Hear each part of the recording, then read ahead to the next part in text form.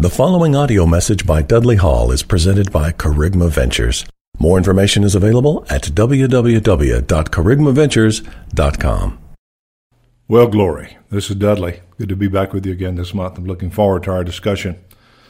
Let me mention to you something you really need to know. Just recently we had the best conference I've been in years, maybe if not ever. It's called the Epic Conference. The story changes everything. This conference was built around the whole idea of the story of, stories. That every story has common characteristics, and the Bible is a story. History is a story. And if we don't know that story, then nothing else really matters. So we told the gospel in this form, in this narrative. The teachings were just fabulous, just the best.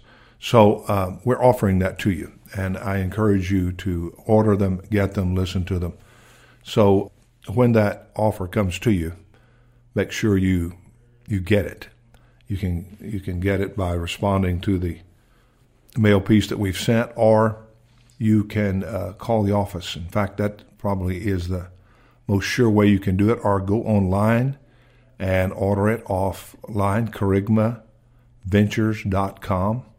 If you haven't already installed the app, the Kerygma Ventures app, you need to do that.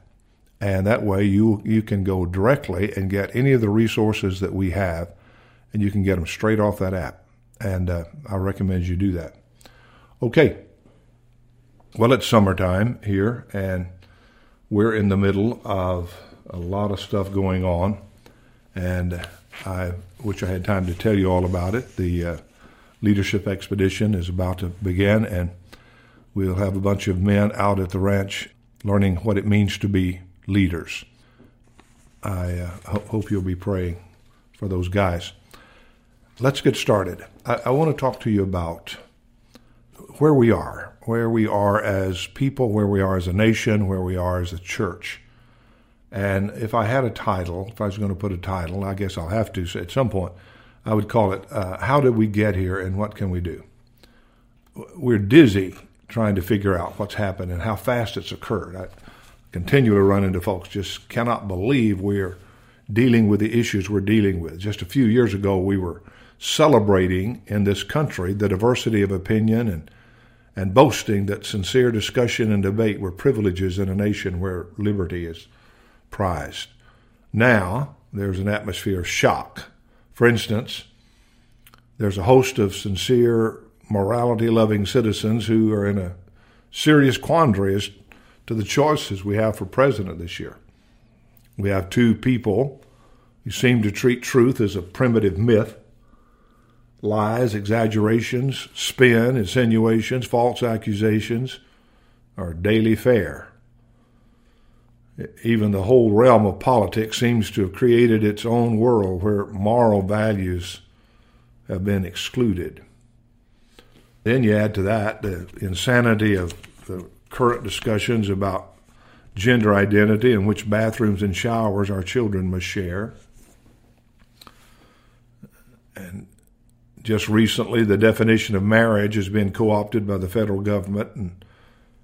And as we speak, the liberty of conscience is under moral threat. Religious liberty is being threatened as never before in this nation. A nation that once prized the value of freedom from oppression has become oppressive toward all those who dare challenge the gods of secular religion. Christians, in particular, seem perplexed as to what to do. And the question is, will God help us? Is he interested? Have we gone too far?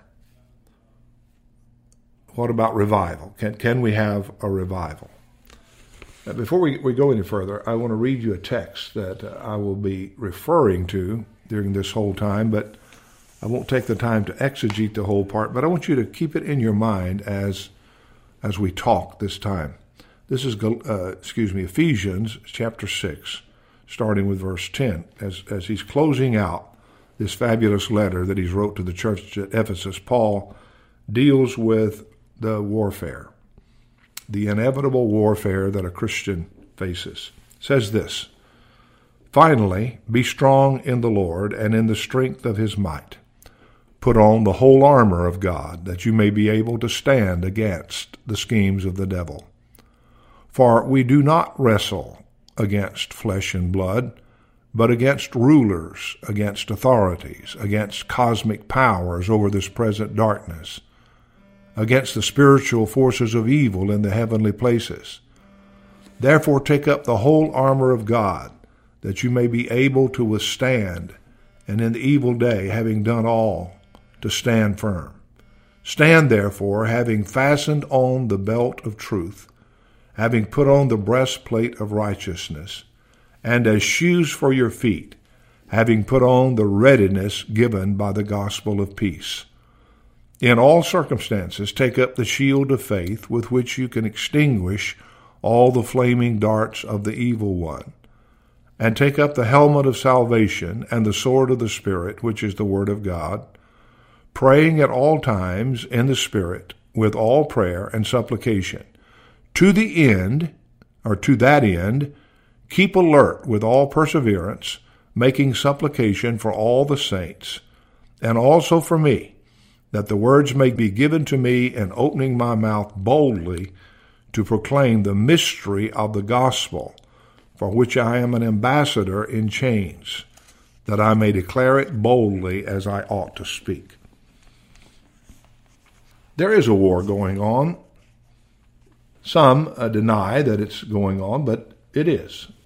And those who are unaware of it usually get beaten up and lose in the battle.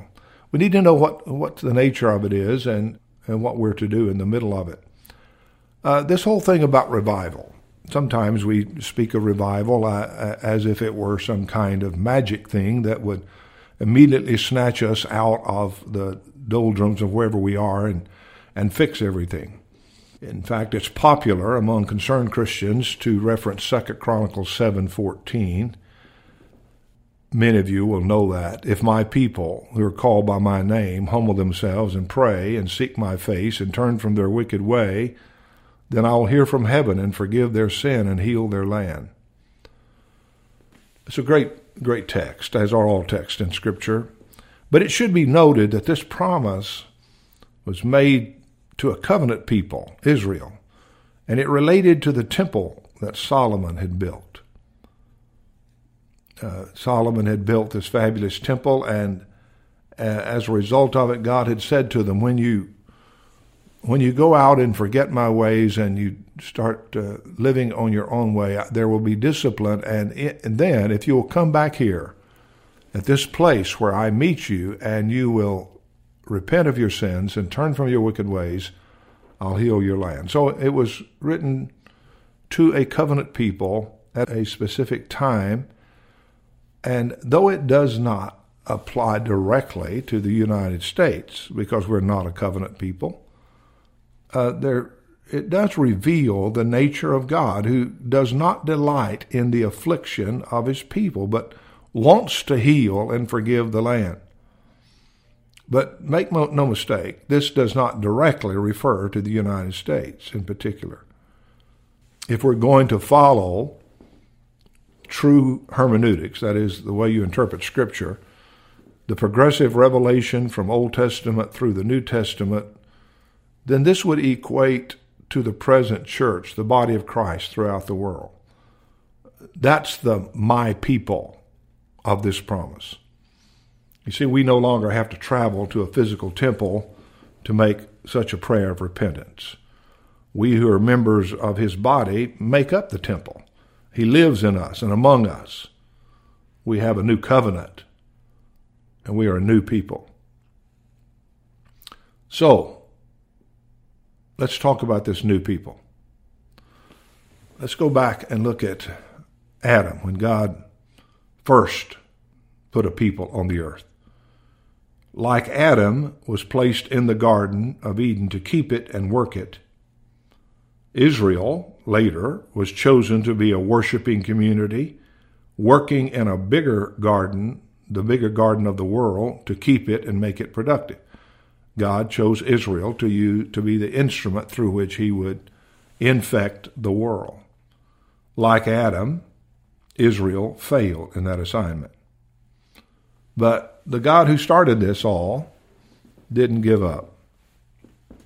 Later, he himself became another Adam and accomplished what neither the first Adam nor Israel could do. Jesus started with a relatively small garden, 12 men, and he kept them. You might remember that he uses that language when he prays in John 17, and he's talking to the Father, and he said, "Those that were yours you gave to me, and I have kept them in your name." That's a garden word. Same kind of word Adam was told to do, to keep the garden, to protect it from outside forces, from evil influences, and to work it, to subdue it, to develop it. And that's what Adam was supposed to do and failed, and Israel was supposed to do and failed. But when the last Adam came along, he started with that garden of 12, and he was able to say just before his death, "I have done what you've told me to do, Father. I've done the assignment. I've kept this garden." He trained them to be keepers of their own gardens and to reproduce, to infect the whole world. Just like he had told Adam and Eve to reproduce physically, biologically, he told the disciples that he called to himself to reproduce and infect the whole world. That body of believers who represent the final Adam, that's us. We've been reconciled to intimate partnership with God. And not only do we have the privilege of walking in partnership with him, but he's given us adequate authority and power to expand our well-kept gardens to the ends of the earth. Now, here's the point.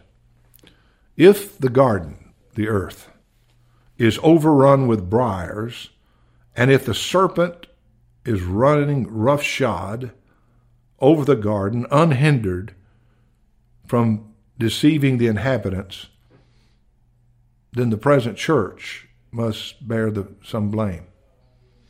You see, it was to us that he gave the garden. We're to start with our own lives, our own families, our own communities, but we have been given what Jesus paid for. He bought and paid for the whole earth, and he has given it to our care to keep it, to work it, to subdue it, to make it produce according to his kingdom.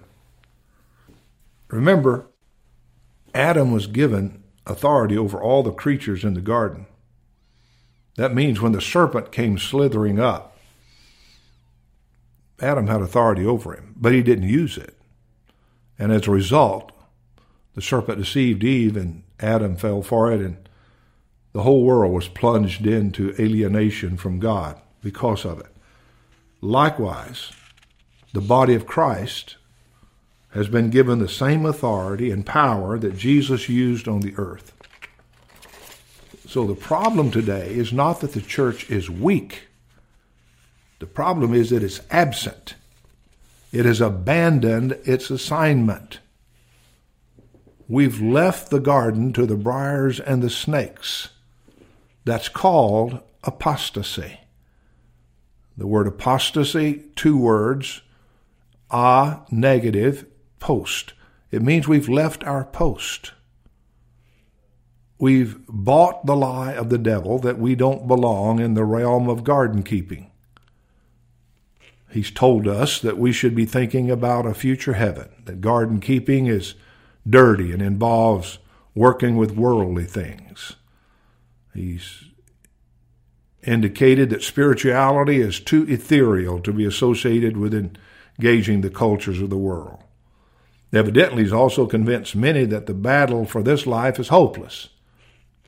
Might as well give up. Evil's too strong. Darkness is too dense. We should only be looking for a future, a battle at Armageddon or something later. Maybe there's victory in the millennium or surely in heaven. It's sad that some Christians are secretly rejoicing during these days that things are getting worse because they believe that it will usher in the coming of Christ and trigger the escape for them. They get all excited about the prospects of nuclear conflict that will take us all to heaven. I don't believe that is what God had in mind when he gave us the authority of his name, the power of his Spirit, and the privilege of being his garden keepers. While we wait and wish for better times or look on with a "I told you so" attitude, the serpent runs rampant. We lament lost privileges and eroding rights, while the murderer inspires the death of millions of innocent babies every year. The thief steals fathers from the home where struggling mothers, struggling single moms try to cope. So children have lost their father to an enemy who's stolen them away. The social sciences that in our society appear to be the last word on everything are still waiting to decide if children do better with a mom or a dad, or if that's an outdated model. I can go ahead and tell you, you can save your weight. It's not an outdated model. That was the Creator's design. It's only one that really does work. Our schools have been infested with false assumptions regarding origins, purpose, identity. The serpent has injected his venom into communication and inspired his own language that makes discussing real issues politically incorrect. So that's the condition of the garden when the church backs away, when the church goes to sleep, when the church abandons its post and considers its job to be more spiritual than real, defining spirituality in some way it's not supposed to be. This craziness that we're in, this deterioration that we are experiencing, does seem to have happened quickly. I agree. I find myself going, are we talking about this? Have we already agreed that same-sex marriage is the norm? Are we saying that there is no such thing as gender, that you can determine it yourself and it can go back and forth? Are we really talking about that as a people? But the truth is, it's been going on for a long time. That is the craziness. We have enjoyed the fruits of liberty, but ignored its true nature. We've been blessed by the works of our forebears who understood that corporate liberty is a fruit of individual freedom. The truth is that spiritually oppressed people cannot produce nor sustain politically free people. Guilt, shame, and fear cripple people beyond the capacity to build for the sake of others. When the good news of forgiveness and love and reconciliation is assumed or ignored, society rots. No matter how good the government structure you can put in place, humans were not designed to live apart from the conscious presence of God. Life simply will not work as it was designed when separated from divine design. The day that we assume that the privileges of liberty can be enjoyed without a battle with the oppressor, that's the day liberty begins to erode. So it's no wonder that the enemy has convinced us that there is no real spiritual battle. The battles are political or military or ideological, but not spiritual. The truth is, the real battle is spiritual. So what does it look like? What does that battle look like? Well, actually, it's a matter of standing in the truth when every voice around you is demanding that you don't. I can say it another way. The one thing the church needs to do, and you and I are the church, is we need to show up. And then when you show up, stand up. And when you stand up, speak up.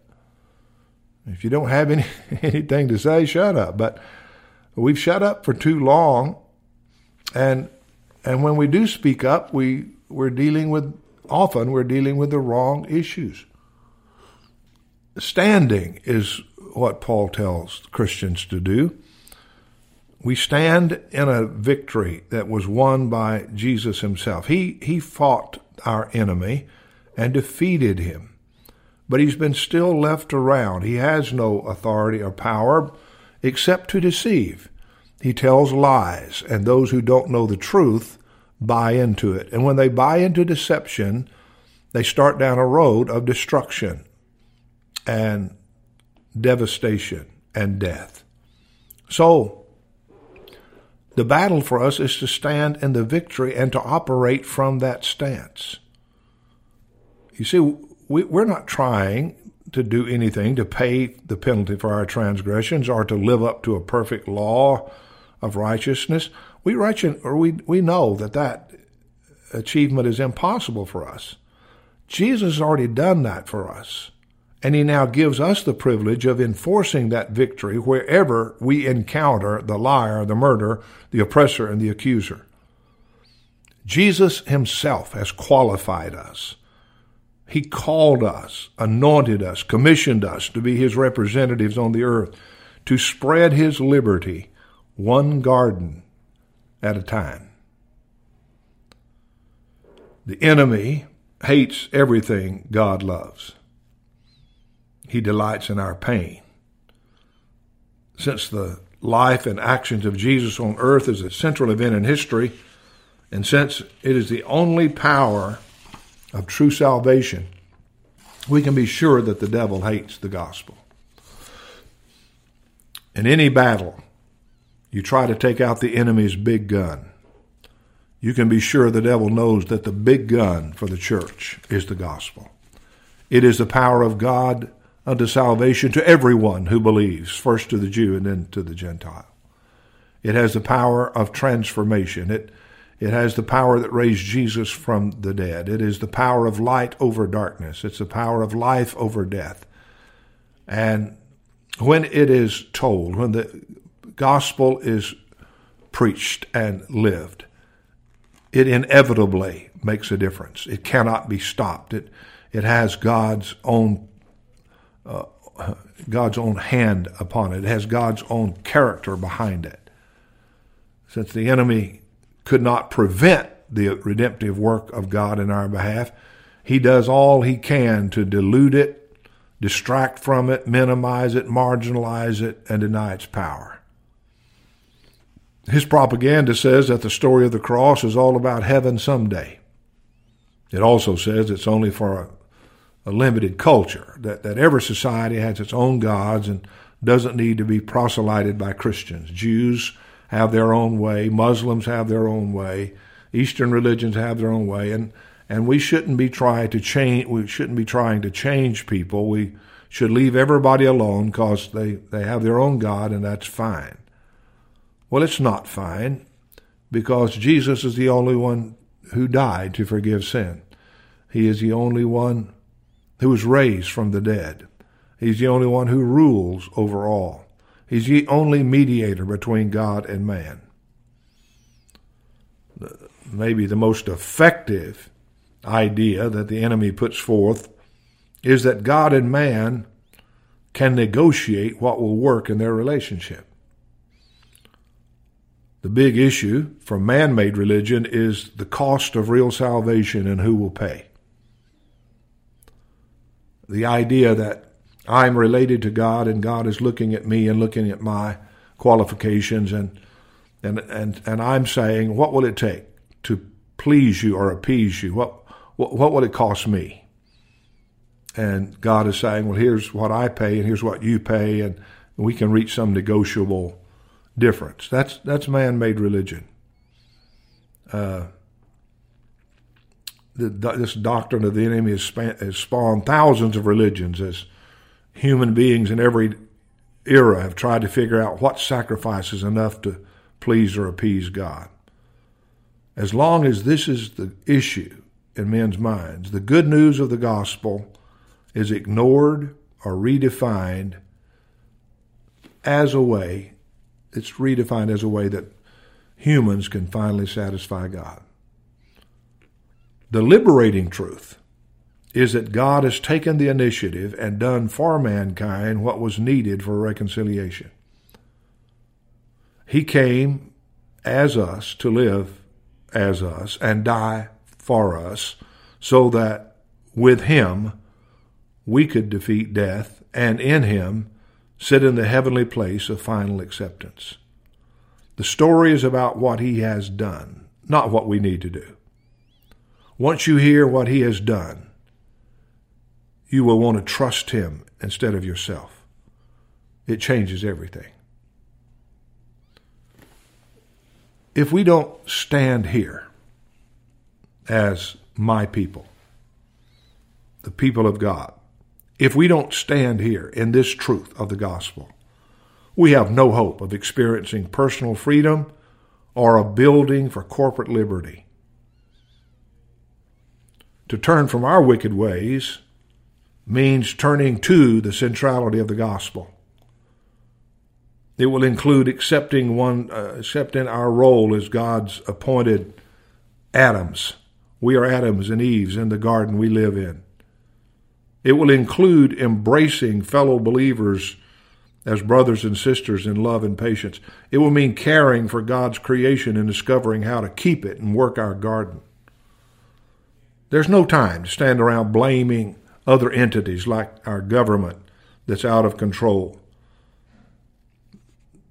It's our garden that's overgrown. We were given the job to keep it and to work it. We were given the authority. We were given the power. It's ours. We've been given adequate resources to live as partners with God. Some are putting all of their hope this year on what happens in this November. I want to remind you that it took a while for the rot to get so prevalent, the deterioration to get so bad. It might take a while for our gardens to get productive, but we have time to do God's will, and we have the privilege of working with him in the process. What a statement that is. Salvation includes not just going to heaven, not just having your sins forgiven and having your conscience cleared, all of that, but it includes right now being a partner with God on the earth. He is the not so silent partner, invisible to our naked eye, but more real than what we can see and touch. He has given us the privilege of being partners with him. That is salvation. We're not victims of the world. We're not victims of Satan. We're not victims of sin. We're not victims of anything. We're victors. Not because we've done anything or can do anything, but because Jesus, our Lord, our captain, has done what needed to be done and has basically said, I want you now to take this victory and apply it throughout all the world. I want you to face the lies that societies live under and give them truth. I want you to face the darkness that people live in and give them light. I want you to face the death and sickness that people live in and give them the health of being reconciled to God. You see, God hasn't given up, and neither have we. We shall not, will not give up. With the victorious Lord as our partner, our support, the light will dispel darkness. Love will conquer all. God's plan for global glory is not dependent upon what this nation does this year. The eternal kingdom that reigns supreme will continue its expansion until his purpose is fully accomplished. There's so many who are worried about decisions we make today of whether or not it'll be proven that we'll be on the right side of history. I'm not so worried about being on the right side of what this culture calls history as being on the right side of God's purpose and God's narrative. So Is there hope? Yes, there's hope. If we're only concerned about the preservation of America as we have known it, then our hope is in the wrong thing.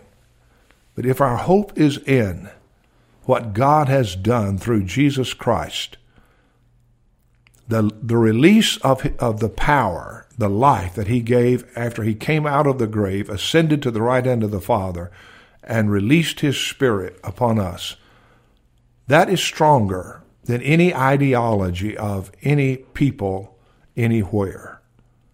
And that power must be released. It must be embraced, it must be released and lived out. So how can we do it? Well, we each must own his or her own garden. My own life, my own mind, my own concepts of truth, my own understanding of God and salvation and who I am in relationship to him. I must own that. I must believe the truth as God has revealed it in the gospel through Jesus Christ. I must take my own body, my own giftings, my own skills, my own influences, my own relationships, and I must make sure that I am keeping them, working them, managing them according to the truth of the gospel, to the values that are revealed in the gospel, and according to the Spirit who guides me. I must realize that I have responsibility in my community, in my city, in my county, in my state. I must understand that I have responsibility where I work. I may not be the boss there, but I have responsibility where I am to do my work for the glory of God and to not fall prey to the various ethics and moralities that are developed sometimes in business or in the marketplace. But as I stand up in my garden and say, this is the garden God has given to me, the enemy will not rule here as long as I have the name of Jesus. Weakness will not stay here as long as the Holy Spirit empowers me. And as we embrace this privilege of managing the earth under God's control, things can begin to change around us. Is it going to change by next week? Maybe not. Next year? Don't know. 10 years? Not sure. But change, it will. Because when the Word of God goes forth, it will not return without accomplishing what God sent it out to do. And when I am living by the Word, as well as speaking forth the Word, it's an unstoppable force. And if some of us should get together and help each other with our gardens, that would be called a faith community. And that faith community would be stronger still. And it would be a force that makes a difference in the world. It would make a difference in business and in the school and everywhere else. The main thing is we need to acknowledge our apostasy. We left our post. And when we did, the briars and the snakes took over the garden. Our tendency now is to wring our hands as we look out over an overgrown garden out of control and want to blame somebody other than ourselves. God does not get any pleasure out of us standing around moping about it, but the very fact that he is revealing it to us should energize us to say, God, thanks. Thank you so much for showing us what can be done. And now, as a partner with you, we'll get after doing it. How do we get here? Well, we got here by leaving the garden unattended. What can we do? We can start tending the garden. And as we do, we can trust God to cause his work in us to flourish. For we're working in partnership with the one who rules it all. Father, I pray that you would cause hope to rise up in the heart of all of your people. we do want you to heal the land. Not just the land of America, but we would like for you to include that. We'd like for you to heal starting with our land. Heal our garden. Heal the land that I till. Heal the land where I have influence. And I want to repent and turn. I want to turn to the centrality of the gospel, to believe what you say is true, regardless of what I'm being told otherwise. I want to hold on to the faith that you have revealed in Christ Jesus. I thank you that our feet stand now on blood-purchased soil, that we partners with you because you have already bought and paid for what you've given us to manage. And so we do repent. We turn from man-made religion. We turn from our dependence upon ourselves and a dependence upon government to do things for us and other people to take care of us. We turn from that and we turn to you and to your word. I pray that you would cause every person listening to know how to apply that to their lives today. And I have this great confidence, Father, that all we have to do is ask you and you'll tell us. I know that you would not assign us something and not be a good partner and tell us what we need to know when we need to know it. So thank you for the privilege of being your people in this day. In Jesus' name. Thank you for listening to this message by Dudley Hall from Kerygma Ventures. Additional copies of this resource, as well as a wide range of discipleship materials, is available from our website. You may make copies of this message to give to others, but please do not charge for those copies or alter the content in any way without permission. For more information about Dudley Hall or Kerygma Ventures, please visit us online at www.kerygmaventures.com. That's KERYGMAVENTURES.com.